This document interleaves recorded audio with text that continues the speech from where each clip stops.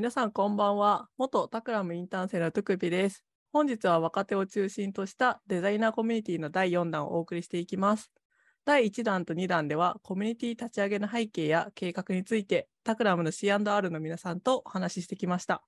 また第3弾からニューメンバーとしてかしこちゃんこと、鹿島理香子さんがジョインしてくれています。で今回は第4弾としてかしこちゃんと私の2人でお互いに興味があるデザインということで、障害とデザインについて引き続き話していこうと思います。かしこちゃん、よろしくお願いします。よろしくお願いします。事業はい。会社でデザイナーをしております、かしこでかす。しこです。かしこちゃんって私は呼んでおります。はい、ですね、今回、前回もね、かしこちゃんの自己紹介がてら、どんなことを大学で勉強してたんですかっていう回だったと思うんですけど、そこでもデザインとか障害のことについて研究されていた話をね、していたと思うんですが、今回はより深掘りしていこうかなと思っておりまして、なんで深掘りするのみたいなところで言うと、かしこちゃんからね、いろいろインプットの情報をいただいたんですよね。はい、そうですね。私は大学院時代に手の障害の研究をしていたので、デザイナーになった今も気になり、障害とデザインというトピックはずっと気になり続けていて、なので広くデザインの話をしていくという時に、つくちゃんともぜひこの話をしてみたいなと思ったので、本を何冊かお勧めしたりとかしました。うんうん。そうなんですよ。私も本をおすすめされて、ちょっと時間がね、なかなかなくて一冊しか読めていないんですけど、今回は、その本の感想だったり、あとは普段自分が結構違う分野のデザインやっていたり、その分、かしこちゃんがやっている、障害研究みたいなところの知識がないので、より気になっていて、なので今回深掘りしていこうかなと思ったんですけど、ちなみに紹介してくれた本の紹介を最初にしましょうか。あ、そうですね。ここまでうん。本のタイトルが出ていってないですね。そうそうそう。失礼しました。はい。私がトゥクちゃんに紹介したのは、デザインと障害が出会うときという本なんですけれども、原著はイギリスで2009年に刊行されて、2022年の3月、今年、和訳版が出たっていうような本になります。うはい。ん、すごい、結構分厚いんですよね。そうね、割と事例がそう。多いからね。そうそうそう。すうん。ごい、最初届いた時に分厚っと思ったんですけど、写真がね、結構多くて、事そう例のですね。紹介も豊富だったので、サクサク、2日ぐらいで私は読めてしまったので、うんうん。入門編としてすごいいい本だなと思いました。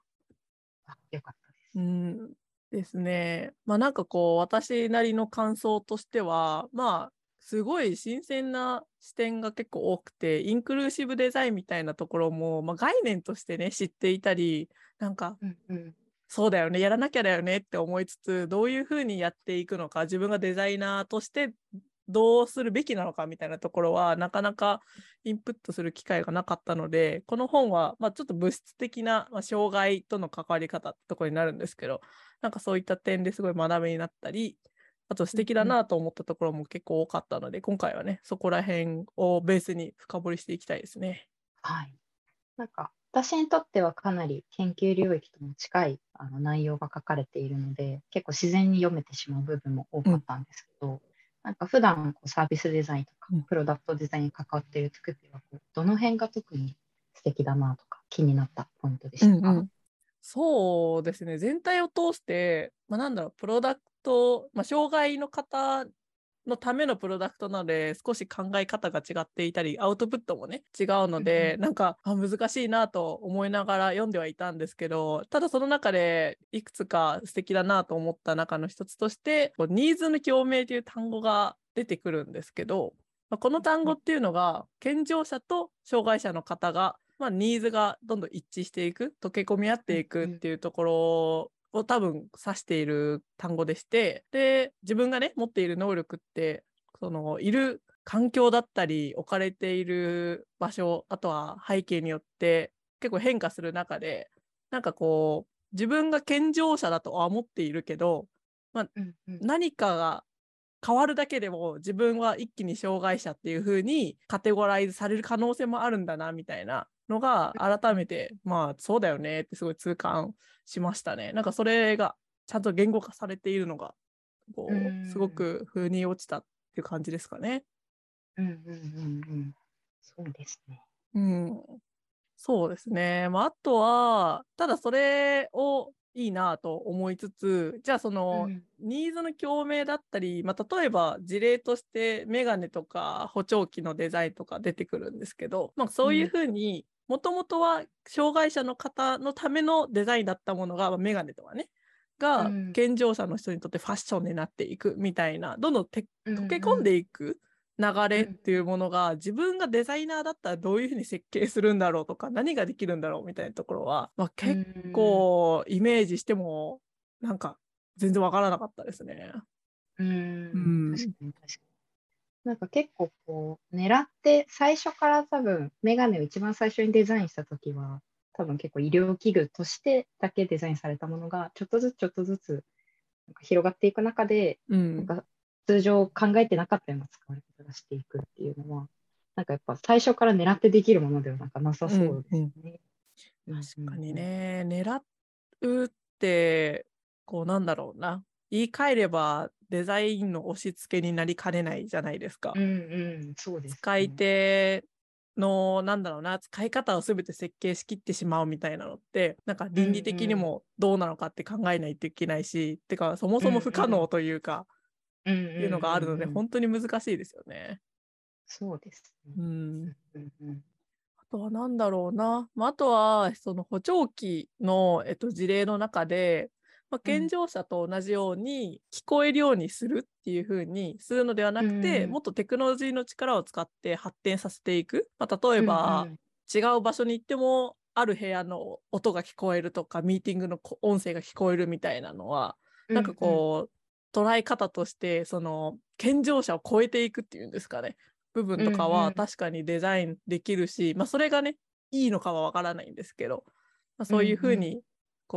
健常者の普通に合わせないっていう捉え方はいいなと思いました。そうですね。なんかその道具を新たに体に装着することによって能力が拡張していくみたいな意味で言うと、結構私は義足の事例が自分にとっては身近で、そのパラリンピアンの方のための義足って今すごく発達してきていて、いろんなもちろんレギュレーションはあるみたいなんですけれども、なんかほとんど健常者のオリンピアンと変わらないような記録が出るような方とかもパラリンピアンの中にはいらっしゃって、パラリンピアンだけどオリンピックにも出場するとか、あと出場しようとしてなんか断られてしまうみたいな事例もあったりとかして、なんかその能力って言った時になんか外付けして、それを全員その義足を履けば全員もちろん同じように足が速くなったり走り幅跳びが飛べるようになるわけではもちろんなくて、本人の努力とかその本人の体とどう融合していくかっていう部分がもちろん重要ではあるんですけど、なんかその道具によって能力が拡張していくってこと、結構いろんな倫理的な問題とかを払っていたりするので、なんか難しくもありつつ、すごくワクワクする領域でありますよね。なるほど。確かになんかどこまでをその人のアイデンティティとするのかっていうところもあるし、しかもその競争するっていう枠組みの中だとしたら、なんかこういう義足とか道具に頼ることと同じ土台で戦うっていう概念ってあまりにもなんか相性悪いんだなと思ったりしましたね。そうですね。確かに。実際になんだろうな、義足を使ってオリンピックだったりとか、そういう競技の世界で活躍してる人ってどんな人がいるんですか？そうですね。例えば最近、まだ多分現役かなと思うんですけど、具体的な名前で言うと、マルクス・レーム選手とかがすごく有名な選手としてはいらっしゃるかなと思っていて、なんか彼は走り幅跳びの選手、パラリンピアンなんですけれども、なんかすごく踏み切る力がすごく強くて、なんかもうオリンピックの水準並みにその義足を使って飛ぶことができるんです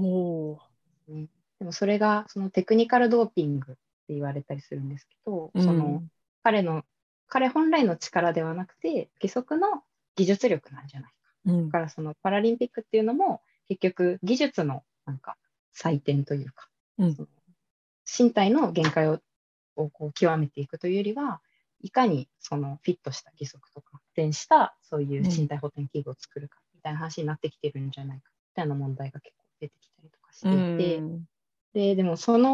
彼のその記録が必ずしも義足があるから彼がその記録を出せるかとか、あとそれがすごい証明すごくしづらい問題なんですね。切り分けることができないというか。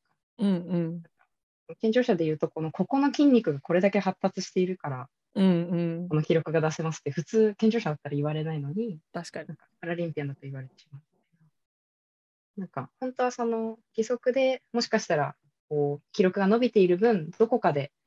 例えば助走の部分のスピードですとか、そういうところで通常の選手よりもしかしたら劣っている部分を彼の努力でこう補填してるかもしれないけど、こうやっぱりこう数値化されづらいので、難しい問題ですよ。確かにね、なかなか難しいですね。確かに健常者だったらなんかどこの筋肉がすごいみたいなところって問われないっていうか、パロメーター的にね見たらなんかこう高い部分もあれば低い部分もあるけど、なんかそれが障害の方だと一気になんかそこが論点になってしまうことってすごいちょっと悲しくなっちゃいますね。確かに。なんだろう、なんか義足って日本でどういうふうに捉えられているのかっていうのはなんかこう自分は全然知識がないんですけど、世界だったらどういうふうな事例があるとかっていうのは、なんかかしこちゃん何か知ってますか？そうですね。なんか私が知ってる研究者だと MIT マサチューセッツ工科大のヒュー・ハーっていう研究者が有名かなというふうに思っていて、ヒュー・ハーは本人も義足を履いている当事者、下肢切断の当事者でありつつ、筋電義足とか義足の研究者でもあるんですけど、彼はなんかさっきトクちゃんが補聴器の例で、もともとあったとか健常者の聞こえるレベルに合わせるんじゃないデザインの仕方があるんじゃないかって話ありましたけど、ヒューハーはまさにそれを自分で体現しているような人で、彼は山登りを確かする人なんですよね。でその時に履く義足っていうのがいわゆる足の形をしているのではなく、その山登りに適したなんていうのかな、なんか針みたいな岩盤に突き刺しやすいような足の形の義足を作っていたりとか、あとは彼のもともとの身長よりも高くなるような少し長い義足をあえて履いてみたりとか、なんていうか新しい体をなんか自らデザインしていくみたいなことを結構している事例ですね。でもなんかこうどのぐらい以前の体とその新しい体をこう一致させていくのかとか、むしろ逆に新しく全然違うものとしてデザインしていくのかっていうことに関しては、結構その当事者それぞれによってなんか意見が分かれるところがあるなっていうのも、私が研究で関わっている中ではなんか割とありました。なるほど。なんかそれに関してこうよくは思っていない方の意見としてはどういうふうに思われてるのが多いんですか？そうですね。私は手の研究をしていたので、義足はもしかしたらそこまでではないかもしれないけど、なんか手だとやっぱり手ってすごく社会的な部位なんですよね。なんか喋るときとかもこうやって身振り手振りで手が常に見える位置にあるじゃないですか。確かに。で自分から見えるし他人からも見えるから、なんかある種アイデンティティとして、その顔に次ぐアイデンティティとしてなんか手が存在するっていうところがあって、なんかそうなった時に、なんか今までのその自分、特に中途障害の方だと、今までの自分の手っていうのが自分にとっての手だから、なんかそうじゃないものをつけるっていうのはすごくなんか抵抗感があったり、あとはその肌色の、いわゆる本物の手にそっくりな、動かないけど本物の手にそっくりなような化粧をつけるっていうことで、ある種なんか服を着るような感覚になるっていう方とかもいらっしゃって、何かこう社会に参加するためのなんかコスチュームっていう位置づけでいらっしゃるので、なんか結構自分にとってなんか体とは何なのかとか、うんうんっていうことと割と密接に、手の場合は特になんかアイデンティティうんとの関係が割と強かった印なるほど。なんか、象です。そういうふうに、なんだろうな、結構価値観が分かれているのって、自分がデザイナーだとしたら、じゃあ誰のために作ればいいんだよってなるじゃないですか。そうですね。そう。ってなった時に結構デザイナーというか作り手として当事者との距離感だったりとか、あとはそういうふうに言われた時に、いやでも私が作るものによって絶対により便利になるはずだけど、その当事者の方がいらないというか必要ではないっていうふうに言った時に、どういうふうに歩み寄るべきなのかっていうところってめちゃめちゃ難しいですね。そうですね。だからなんかそのヒューハーしかりですけど、こういううんなんかユニークな事例が出てくるのってやっぱり当事者発信の場合が多いのかなっていうふうにあ私は思あ、っていて、うんうん当事者だからこそ自分の一番かゆいところに手が届くデザインがうんできるっていう部分があるので、なんか非当事者がそういうデザインに関わるとしたら、やっうんぱりこう当事者を巻き込んでいくっていうことが一番重要なのかなっていうふうにはうんうん。思いますね。なるほどね。巻き込むっうん。てすごく難しいですよね。なんかこう、巻き込んだ時にお互いに創造的でいられる環境とそうではうないん。環境になった時に、なんかうどういうふうん。に自分が作り手だとしたら捉えるべきなんですかね。相手の当事者の気持ちを。そうですね。なんかでも、こう、意見を聞く相手っていうよりは、うん。うんなんか同じチームでデザインをしているみたいうんうんな感覚になると結構いいのかなっていうふうに思っていて、うんなんか、まあね、例えばサービスデザインとかだったうんら結構ユーザーとなんか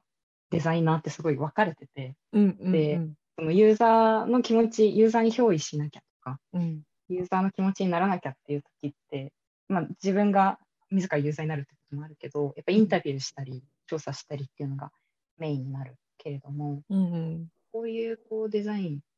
今まで見てきたような障害とデザインみたいなところに関しては、やっぱり慣れないっていう部分がすうんうんごく大きくなるので、うんなんか競争していくっていうのが重要だと思っていて、うん例えば、なんか私が研究で関わっていたことで言うと、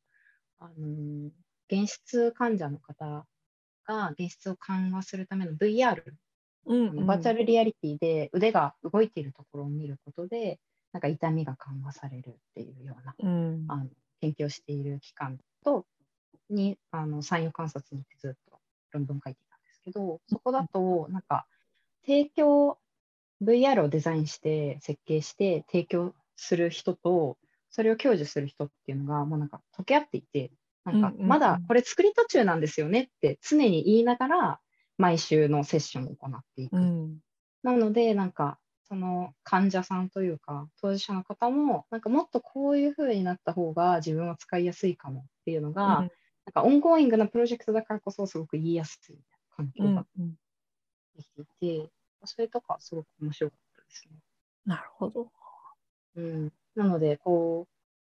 う、ユーザーとしても、なんか自分が意見することで、これがどんどん良くなるんだっていうのがうん分かるからこそ、すごい参加しているっていう感じ。うんうんっていうのもありました。確かに、なんか参加している感っていうのをお互いに感じる必要があるし、そういう環境をね、築かないといけないけど、なかうなかん、難しいですよね。そうですうね。ん。なんかそれで言うと、なんだろうな、サービスデザインで自分が作っていて感じるのが、なんか頑張っうん、て作ってきたものを、じゃあいざユーザーさんにテストしてみるとか、実際うん。にね、リリースして使ってもらえる環境は構築したけど、あれ全然使うん。われないな、みたいな。あれ言ってたこと違うぞみたいな現象って結構あるじゃないですか。ありますね。サービスデザインだと結構あるんですけど、なんかこうういうん、物質的なプロダクトだったりとか、障害のうん、方のためのデザインみたいな領域でも、うん。なんかそういうことって起こったりするんですか？そうですね。結構、私が見聞きした中でもあったなっていうふうにはうん思っていうん。て、なんか、その当事者の方との座談会みたいなのが毎月あって、それにいろんな上司障害の研究をしていたり、上司障害の方のために何かをデザインしたいっていう研究者とかデザイナーとか企業の方が来て、意見交換していたんですけど、なんかやっぱりこう最初、初手で持ってくるアイディアとか、そのプロダクトは、大体当事者の方に毎回一周されていて、それいらないです、みたいな。なるほど。それなくても自分全然生活できますとか、はいはい。っていうのはすごくよくあって、なんか、例えば、もう私は手の研究だったので、義手とかをそれこそ持ってくる方がすごく多かったんですけど、やっぱりこう手を失うって言った時に、なんか、健常者の我々からすると、両手でこんなに便利なものが片方なくなるのってすごく不便だろうから、なんかよく動く手を、指先を作ってあげなきゃっていう発想になりがちなんですけれども、なんか話をよくよく聞いてみると、なんかこう、例えば片方、片離断で、肩から先を切断されたとかっていう場合だと、もちろんすごく不便にはなるかもしれないけど、工夫とかすれば全然左手一本で生活できます。で、その上で、なんか義手って腕一本分ってものすごく重いんですよね。なので、その腕一本分の義手をその鎖骨にこうつけるっていうことの重さの方がよっぽどしんどい。はいはいはい。で、そもそもその指先の機能みたいなものはもう一本の腕で保管できるから、じゃあ何が欲しいかっていうと、なんか肩が欲しいらしいんですよね。へで、それがなんでかっていうと、その片離断だと鎖骨の半分ぐらいから切ったりとかするので、お洋服をこう着たときに、片方がこうズデーンと T シャツとかがだれんと垂れてしまう。そうすると、こう外に出るときも、こう気に入っていた服がうまく着れられなくて悔しいみたいな話があったりですとか、なので、なんか肩だけの肩パッドを作るみたいなプロジェクトを、私がいた時にやられていた方がいて、それはなんかすごく柔らかいシリコン製の、なんかハンガーの片っぽみたいなものを想像してもらえるといいかもしれないですけど、をこう首とあと背中にこう巻きつけるような感じでつけて、そうするとそれ自体にはただなんか機能はないと言いますか、何かその肩でなんかそこにリュックを背負ったりとかもちろんできない、柔らかい素材なのでできないんですけど、服がすごく綺麗に着られる。で、そうすると後ろ姿がすごくこうかっこよく凛として美しくなったりして、それだけでものすごい自信が本人に生まれるっていうのがあって、なんかそういうのとかはなんかすごくいい事例かなと思いますね。なるほど。確かになんか、不思議ですね。機能的には役に立たないけど、でもその人にとっては価値を感じるって、なかなか健常者の我々が何かものを作るときにどうしても、いや、機能こそが大事でしょうみたいな。なんかないものを補うんだったらみたいな思考になりがちですけど、それは本当になんか当事者の方の声を聞かないと気づけないですよね。そうですね。なんだろうね。なんかそういう風な気づきっていうのは結構こう話を聞いてみないとわからないし、あとはこう、例えばさっきおっしゃっていたように最初に持ってくるもの、言うなればもう作り手にとっては理想的な形じゃないですか。それを作ってきて当事者の方に、いや、いらないですって言われた時に、じゃあそれで終わるのか、それともまた何か改良していくっていうプロセスを取るのか、でしかもそのプロセスの間になんか偶然的なものが生まれる可能性もあるような気がしていて、なんかそういうふうになんか当事者との距離感とか、ものづくりの過程にね巻き込むことってなんかこう、不確実だけどなんかこういいものが生まれる、なんだろうな、なんだろう、いい言葉は見つからないんですけど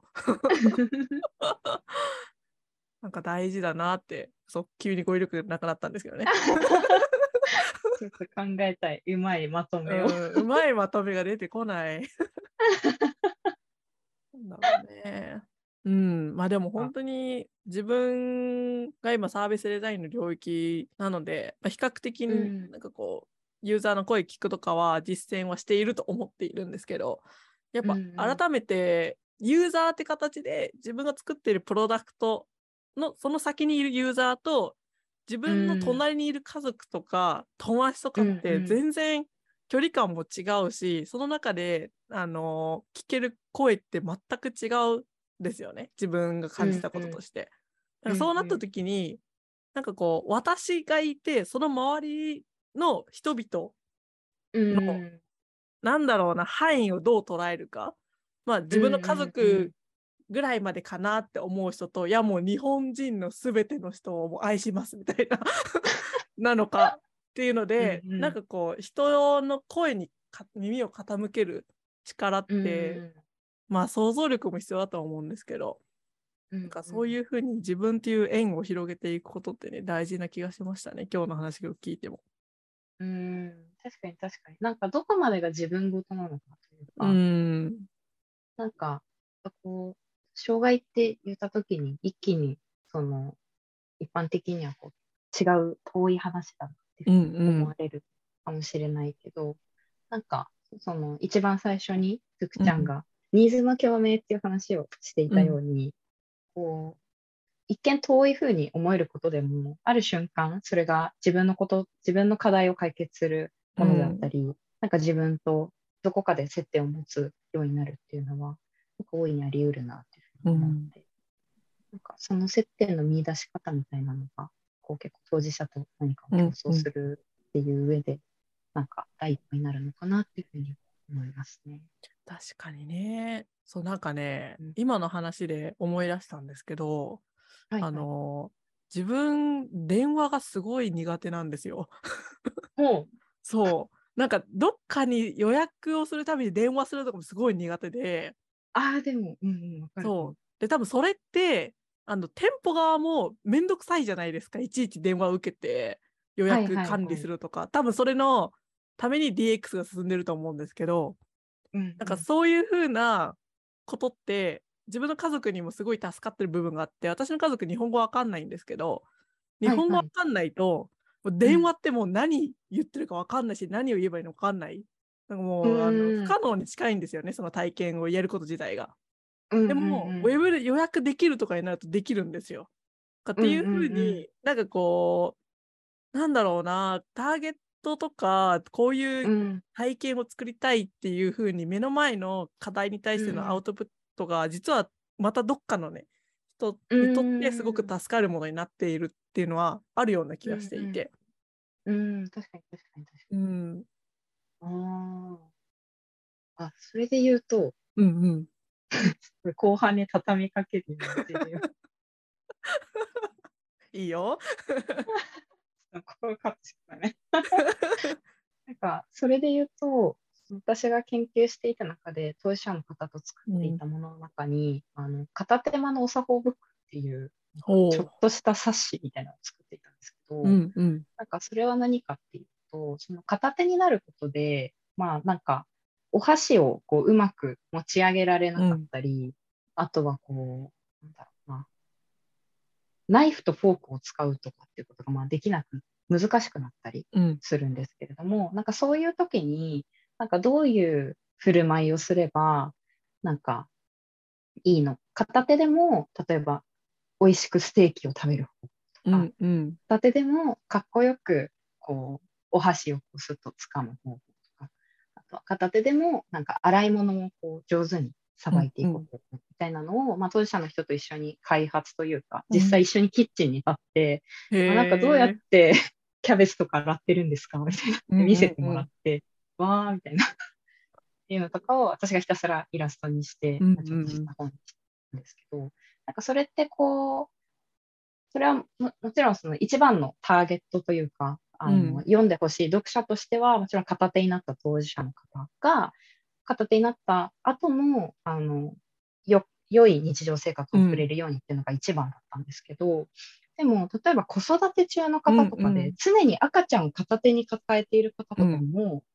実はニーズがあったりとか、あとは、私ですら、例えば親指をちょっと怪我しちゃって、うまく左手が使えなくなっちゃったみたいな時でも使えたり、と、なんかそのサービスを提供する側、レストランの方とかが、こう普段どうしていいのか、こう障害のある方とこうエンカウントされたときにどうしていいかわからないっていうときに、こうサーブするときの心構えとして使えたりとか、なんかその当事者だけじゃない、その周辺の方々とか、なんか境遇の近い方々、みんなに結構響くようなものになりうるんじゃないかっていうのは結構作りながら思ってましたね。なるほどね。確かに、うんうんさっきのその自分がニーズの共鳴という単語を紹介した時に言ったその障害があるからとかではなくて、うん自分が能力がなんだろうな、なくなる瞬間っていうのは環境だったりとか、まあ背景によって左右される可能性があるよっていうふうに多分私が言ったと思うんですけど、まさにその通りだなって今話聞いて思いましたね。ね、そうですね。確かにね。いやー、面白かった。結構、だいぶ話してきたんですけど、そうですね。どうでした今日は。いや、なんか、私、すごいこんな研究ど真ん中だったことを、この電波に乗せさせていただいて、すごい楽しくお話しさせていただいたんですけど、なんかやっぱその研究ど真ん中でこういうことをこうやっていると、なんか、